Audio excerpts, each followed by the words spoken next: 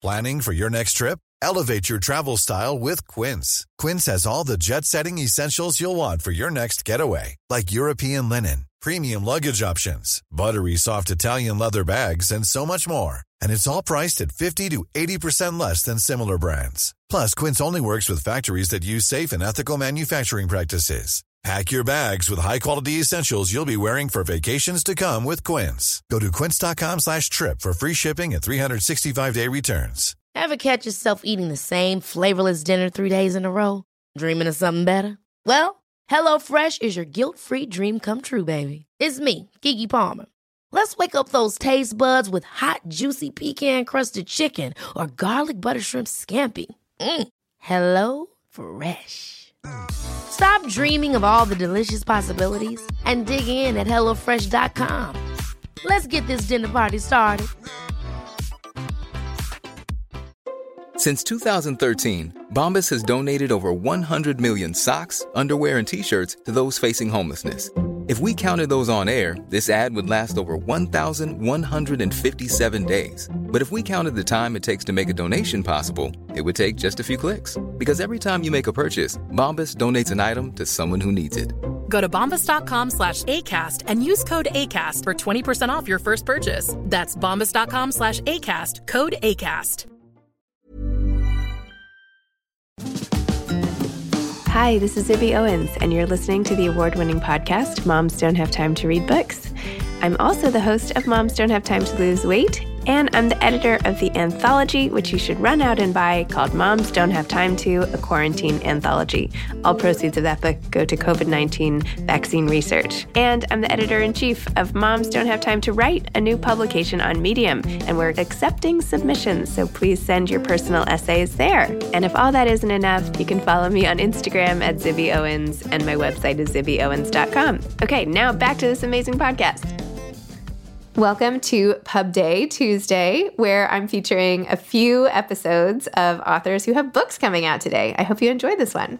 Paul Mendes is the author of Rainbow Milk, a novel. Paul was born and raised in the Black Country. He now lives in London and is studying for an MA in Black British Writing at Goldsmiths, University of London. He has been a performing member of 2 theater companies and worked as a voice actor, appearing on audiobooks by Andrea Levy, Paul Theroux, and Ben Okri, most recently recording Ian Wright's A Life in Football for Hachette Audio.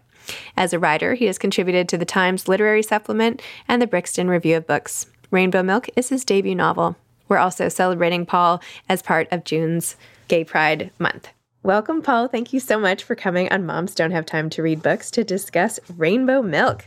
Thank you very much for having me. I don't think I have ever read as effusive a letter from an editor as the one that is in the front of this arc from Margot Schickmanter. And I've never heard people rave.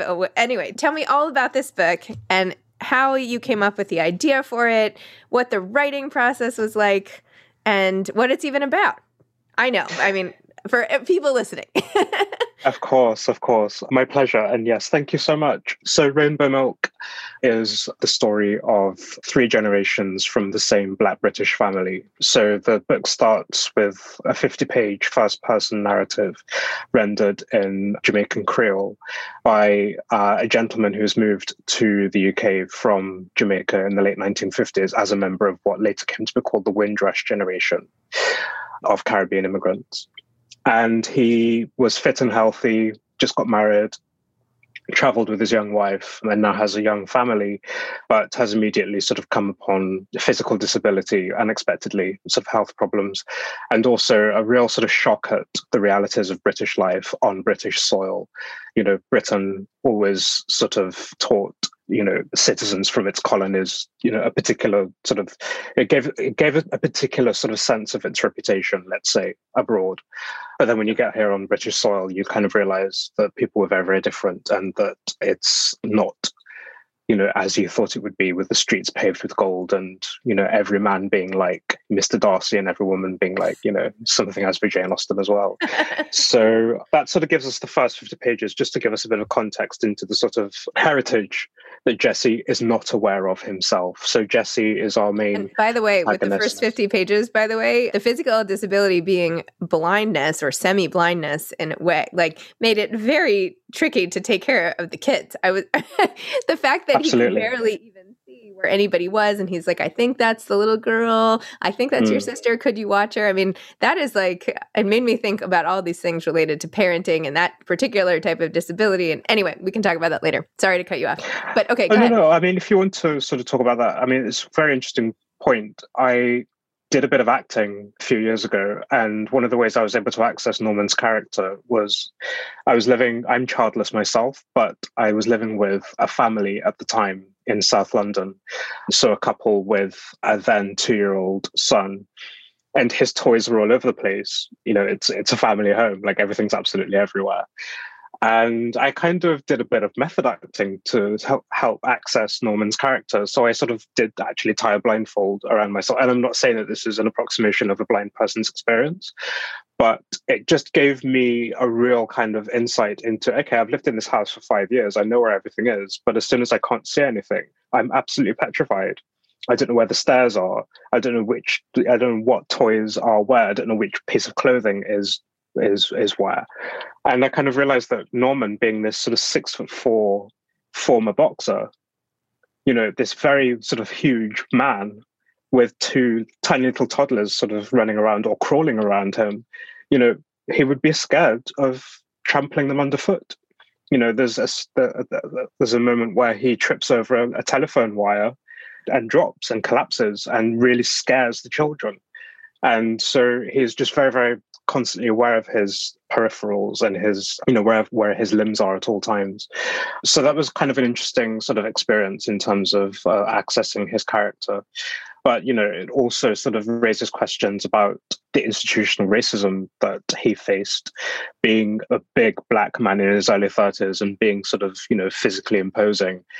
Doctors didn't take his health condition seriously, with absolutely disastrous consequences. So again, that sort of gives us a little bit of background knowledge into Jesse's sort of inherited trauma and the legacy of being a descendant of the Windrush generation. And the other side effect of his blindness in that section too was not knowing even who was being mean to him, right? Who was like trampling on his garden or who was stealing flowers or whatever. You couldn't even a lot of things rely happen. on. Yeah, a lot of things happen. So there's there's someone anyway who his neighbor claims is coming to. I mean, Norman has planted a beautiful and fragrant rose garden in his front yard, and also other vegetation at the back, including jasmine, because English neighbors are saying, oh, you know, these West Indians with their smelly cooking, da-da-da.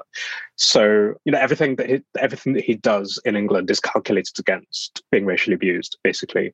But a neighbor has said that, you know, because his roses are the sort of the envy of the estate, people are approaching with secateurs to sort of take cuttings and everything. And also, more sinisterly, there was a spate of, I guess, vandalism against the homes of people of West Indian origin in Britain in the late 1950s and 60s, where the initials KBW, standing for Keep Britain White, were painted on their doors, almost in a kind of, what was that story in Genesis of, you know, painting a cross on the doors of people with the plague? Yep. It sort of, you know, reminds you a little bit of that. And, you know, we had a brick through his window, and, you know, he's, again, like, you know, a man with a wife and 2 small children whom he feels obliged, obviously, to protect. He's not doing anything to hurt anyone. He's not doing anything to upset anyone. He's exceptionally polite and kind person, hardworking person, and yet he gets this treatment from people. So, yeah, I mean, it's kind of, and all of this really only came to my attention. I'm the descendant myself of the Windrush generation. And so for American listeners who aren't aware of the Windrush generation, they're so named after the ship SS Empire Windrush that docked on the 22nd of June, 1948 at Tilbury on the south coast of England, bringing 492 mostly male, mostly Jamaican people, some of whom were returning servicemen, others of whom were coming to the UK for the first time, because that was when the UK changed its laws to say that all Commonwealth citizens were now British citizens, and that they could come and live and work in the UK and help the post-war effort. And it's since been uncovered by particularly a Black British historian, David Olusoga, that invitation was only supposed to have been extended to Australian, Canadian, and New Zealand former Commonwealth members, essentially white people who could come, live and work, marry English girls, and be absorbed into the population. It's as soon as you bring in, I mean, Britain had such a terrible created such a terrible problem for itself with American GIs, American Black GIs coming to help the war effort, staying in towns, meeting English women and creating brown babies. That was considered to be a big problem in the UK and something that the government at the highest level were trying to eradicate. And so now they'd sort of created this, again, so-called problem for themselves by not stating specifically. And they couldn't really do what they'd sort of condemned Nazi Germany for doing during the war and say, and be specifically racist. They couldn't do that. So, people like Winston Churchill were sending like frantic memos through the Houses of Parliament saying, oh my God, like, what do we do? We've just sort of, created a monster. And now this whole ship carrying 492 mostly Black men are coming to work here and live here. And that's, that was the start of, what we call the Windrush generation. My grandparents belonged to that. They came here, all four of them from Jamaica in the late 1950s. And because the Windrush scandal broke in the news at the end of 2017, so descendants of the Windrush generation who had traveled here as children on their parents' passports, their landing cards had been sort of burned back in 2010, I think it was, by the Home Office, who then went back to these same people and said, oh, could you prove that you can live here legally? And of course, nobody can prove the whole time that they've been here. They can't sort of produce a receipt from 1972, for instance, And so these people were being deported. They were having their benefits taken away. They couldn't apply for jobs. They couldn't do anything. And people died, So this scandal broke in towards the end of 2017 and got me really thinking about my grandparents' generation, what their lives must have been like, and at that time, moving to this like completely racist country with absolutely no sort of structure for them to succeed in any way. My grandmother came here as a single woman. She didn't meet her husband, my grandfather, who apparently is from the same parish in Jamaica, but they didn't know each other. They met here. I mean, what would it be like for a young Black woman who's left two children from a previous relationship back home, hoping to send for them? They would have been this Windrush scandal. They would have been asked to prove that they've been here for such and such time, So, but because my grandparents have always been very circumspect about their stories, and I think, reasonably so because of the trauma attached, they've never really been able to speak about it. And now they're all, dying. I only have one grandparent left and she's in a care home now. So what about the children they left behind? Did they ever come, or what happened to them? The children they left behind. So on my maternal side, the grandmother I've just been talking about, her eldest son died sometime in the early 80s, I believe. None of us ever met him. And the other child now lives in New York. And we sort of have like a sort of, every few years kind of telephone conversation. Like, she used to call my grandmother's house, and we'd all sort of take it in turns to sort of speak for 2 minutes. I mean, what do you say to someone who you've never really seen? And, you've never been to New York. She's never been to the West Midlands. So it's kind of like, what do you say? And she sent a really lovely message across at my grandmother's funeral. But that's kind of it, there's no real kind of engagement there. And then on the other side, my paternal grandmother also had two children. She left two sons behind in Jamaica, moved over here and started a new family. And they've both grown up and had children of their own. And I think are both doing very well, last I heard. But still, it's your mother who's leaving you to live with your grandmother or your aunts or something. You're 6, 7 years old.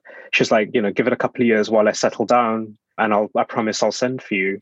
But because, so Norman, who introduces the story in Rainbow Milk, is based on my paternal grandfather who did go blind and who got sent back to Jamaica because my grandmother couldn't look after him and work and look after two new children. Wow. Right?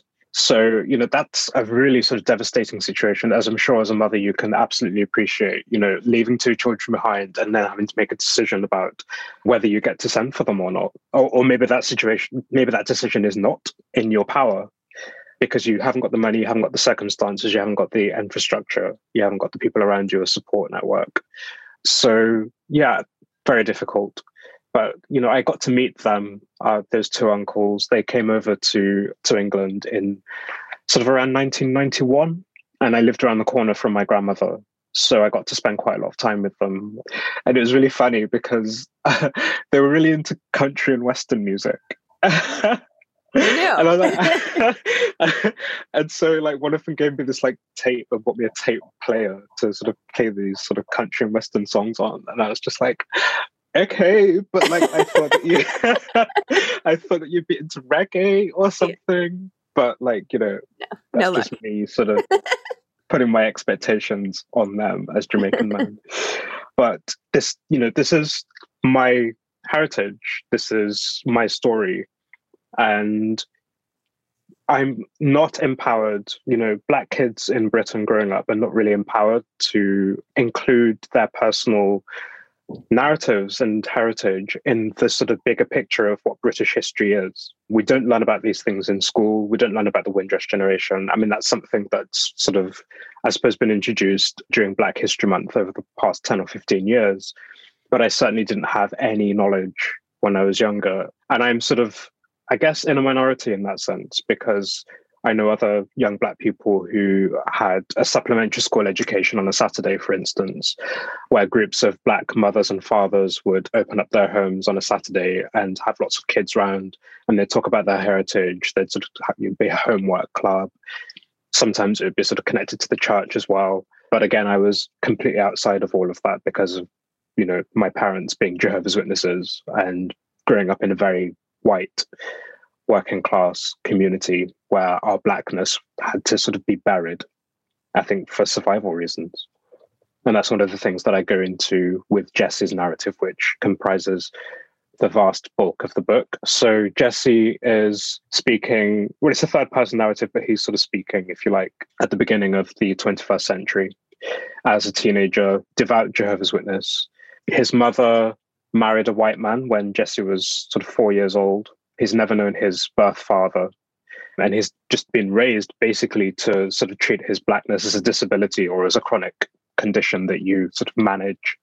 The main narrative of your life should follow that of the sort of the mainstream white, sort of leaning towards right-wing kind of narrative. And so he's kind of been taught, and he's really absorbed everything that he's taught. He's really internalized everything. But he's gay. And that is something that is absolutely anathema to his religion. And it's, something that he gets punished for. He gets ostracized completely from his organization. And so Rainbow Milk, the novel, really is a story of overcoming indoctrination, de-indoctrinizing yourself in the way that you feel is the only way to do that. Jesse does it through sex work and through immersing himself in the things that he's had to suppress for his whole life. And it is through the people he meets and the sort of the difficult situations that he puts himself in that sort of, I suppose, inspire love and care in others that helps him to create a new sort of chosen family, and also to then have the safety and comfort to be able to look back at his heritage and find out who he is and where he's from. And who his family really are. Hiring for your small business? If you're not looking for professionals on LinkedIn, you're looking in the wrong place. That's like looking for your car keys in a fish tank. LinkedIn helps you hire professionals you can't find anywhere else, even those who aren't actively searching for a new job but might be open to the perfect role. In a given month, over 70% of LinkedIn users don't even visit other leading job sites. So start looking in the right place. With LinkedIn, you can hire professionals like a professional. Post your free job on linkedin.com/achieve today. Ever catch yourself eating the same flavorless dinner 3 days in a row? Dreaming of something better? Well, HelloFresh is your guilt-free dream come true, baby. It's me, Keke Palmer. Let's wake up those taste buds with hot, juicy pecan-crusted chicken or garlic butter shrimp scampi. Hello Fresh. Stop dreaming of all the delicious possibilities and dig in at HelloFresh.com. Let's get this dinner party started.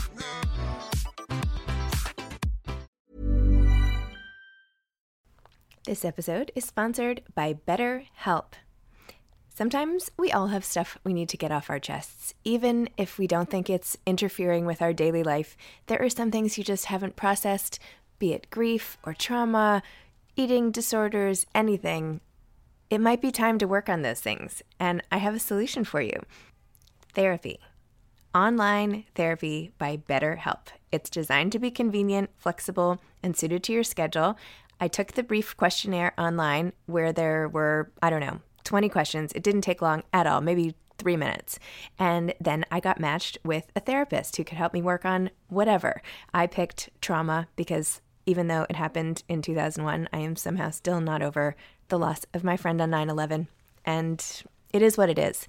BetterHelp is going to help, and I am so excited, especially because with my special code, instead of $80 a month, it is 10% off, $72 a month, which is so much less than traditional therapy, and you'll get a perfect therapist for you.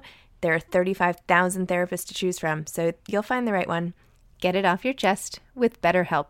Visit BetterHelp.com/momsdon'thavetime today to get 10% off your first month. That's BetterHelp, HELP.com/momsdon'thavetime.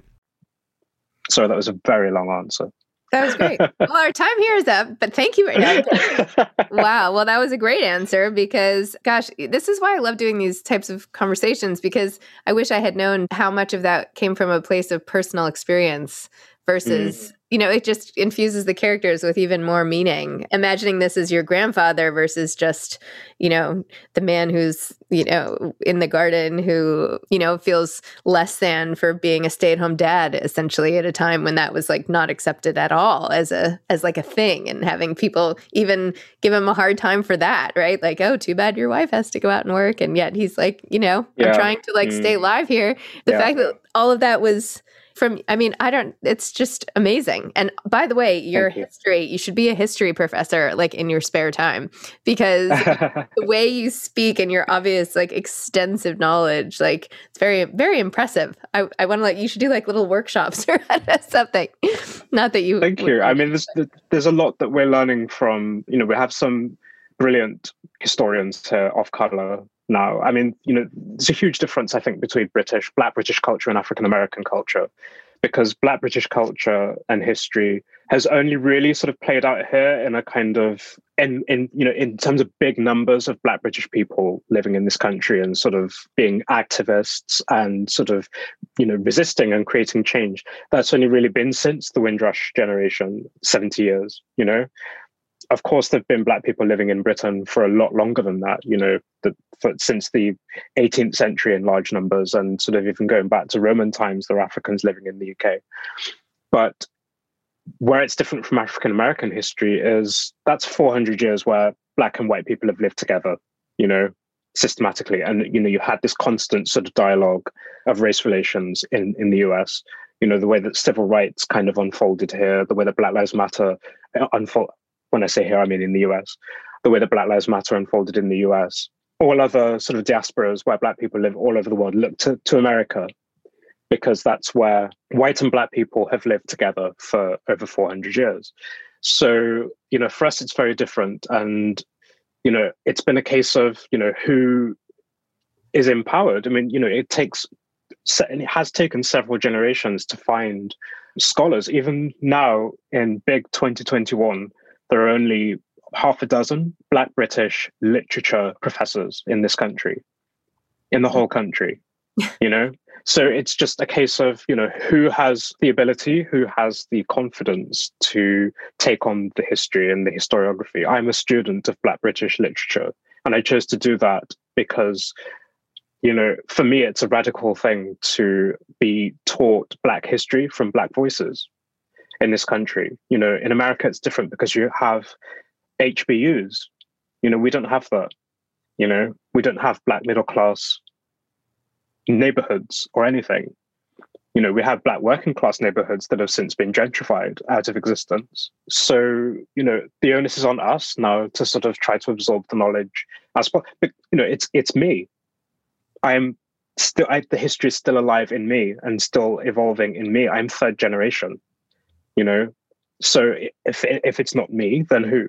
And again, that's part of the reason for writing Rainbow Milk, certainly in terms of some of the more sort of essayistic moments, let's say, in the novel, where I think I sort of lost control a little bit and sort of started ranting about certain aspects of the experience. But no, I'm really glad that it's struck a chord with you. For sure. Well, how did you even approach writing this?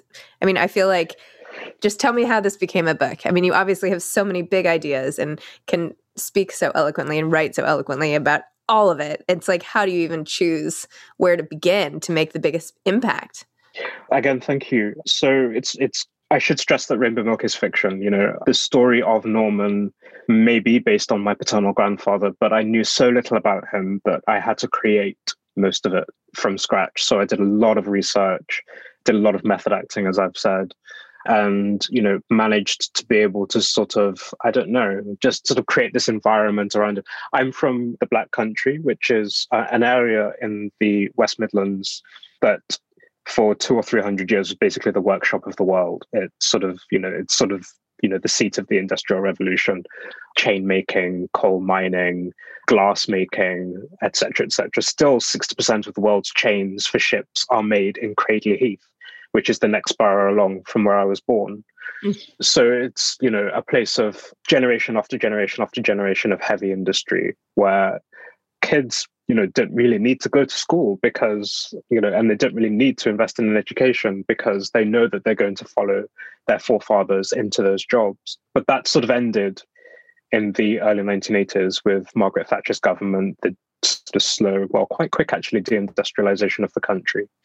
And so that's like a historical monument now. And that was something I really sort of threw myself into researching in order to create this environment around Norman, so that his little story, individual story, could really sort of sing within that sort of great big cloud, that great big black cloud of heavy industry. And at the same time as the decline of heavy industry was happening, you've got the Windrush generation coming in and taking jobs. And so the white working class people here started to rise up and say, who are these people? Who are these people from the jungle coming to, have sex with our wives and take our jobs, So, you had things like, or people like Enoch Powell, the Conservative MP, who made a speech to, I guess, a council in Birmingham, where he said, in 10 years' time, the black man will have the whip hand over the white man, sort of whipping up racial tension. 10 years before that, there'd already been riots, So you sort of factor all of these things in, you sort of, you create something that's part of the real history. But in terms of Jesse's story, it's much closer to mine in terms of we're both from the Black Country. We both grew up as Jehovah's Witnesses. We're both gay. We both were disfellowshipped from religious community and both became sex workers and both became writers. And the emotional trajectory of Jesse's story is very, very similar to what I've been through. But I have a Black father who's always been there. I created the stepfather character in order to sort of have an easier access to the discussion on Black masculinity can be, I guess, trampled on by white masculinity and by the sort of the white patriarchy and it being the sort of status quo, I suppose, of I guess, survival and success and education and all of those other things that we judge people on. And, once I'd sort of created his character, that was a real way of stepping away from myself. I've been through lots of trauma, lots of difficulties in life. It's interesting I'm speaking to you as, the Mums Don't Have Time to Read podcast, because motherhood is a very kind of fascinating subject for me. And it was something that I had to sort of minimize my attention on in terms of the novel, because I have a mother and I have a relationship with her that's very difficult. But I couldn't write about that. I had to write about something else. I had to sort of create a mother character and write about her and write about Jesse through her, or write about her, through Jesse. And again, the emotional trajectory might be the same, but I had to do something different because, my mother's alive and I don't want to offend her. she's a mother. She has her reasons for the way she raises her children.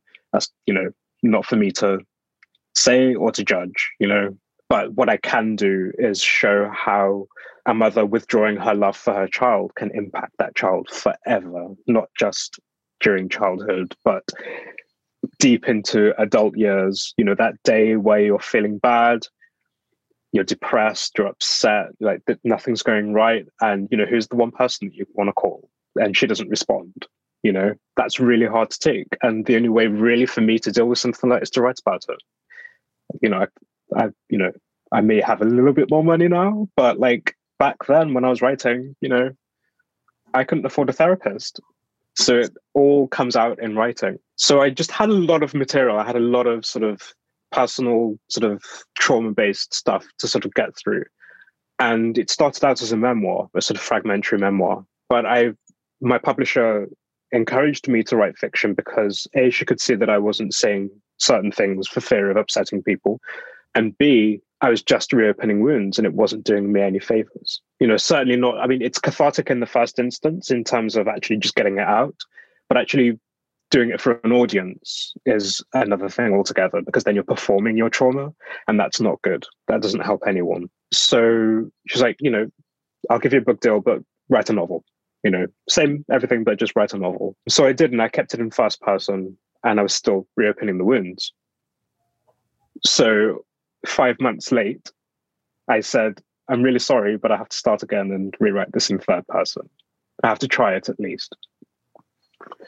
So I did, and I immediately sort of felt the difference because I wasn't me anymore. And it's a really simple technique just to sort of switch from I am to they are.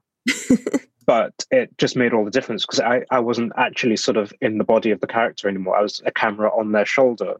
And I was able to sort of see the same things and retell the same kind of story from their perspective. But I was detached from it. I was almost playing God with my own story. And it completely freed me and it became a joy. And I was able to do the same research that I did for Norman, but transferred to the late 90s and early 2000s Black country, post deindustrialization, where, you just got basically loads of derelict buildings and loads of people unemployed and kids starting to try harder at school, but not all of them. And then transfer that to early 20th century London. And, London has changed so much, since I've lived here. So it was a really interesting exercise to be able to sort of position us back in that time. And again, it becomes like historical. So yeah, that's Rainbow Milk. Amazing. Well, obviously we could talk for like another, 3 hours about all of this. And I'm sorry that we have to now, but wow, thank you. Thank you for telling me the whole backstory. I'm telling you, you should do like a master class or something. I'd love it. Well, I've been talking about this novel for a year now, so I think I'm okay. Sorry. I've had lots of practice. Okay. Well, no, I love it. It's great. Even still. All right. Well, Paul, thank you so much. And thanks for bringing Rainbow Milk into the world. And I will just say for everybody at home, do not try to parent with a blindfold on. It will not work at all. Take the blindfold not when you have rainbow bookshelves anyway. Yeah, exactly. There we go. All right. Thank you so much. Thank you, Zibby. Take care. Okay. Bye-bye. Thank you. Bye-bye. Thanks for listening to part of my June book blast. I hope you enjoy it. Come back tomorrow for more. Thanks for listening to this episode of Moms Don't Have Time to Read Books. Don't forget to follow me on Instagram at Zibby Owens and at Moms Don't Have Time to Read Books. Also sign up for my newsletter at zibbyowens.com and sign up for my virtual book club and meet lots of authors on Zoom every other week. Thanks so much to Steve and Ryan at Texture Sound for the sound editing. And thank you to Morning Moon Productions for providing this fantastic intro and outro music.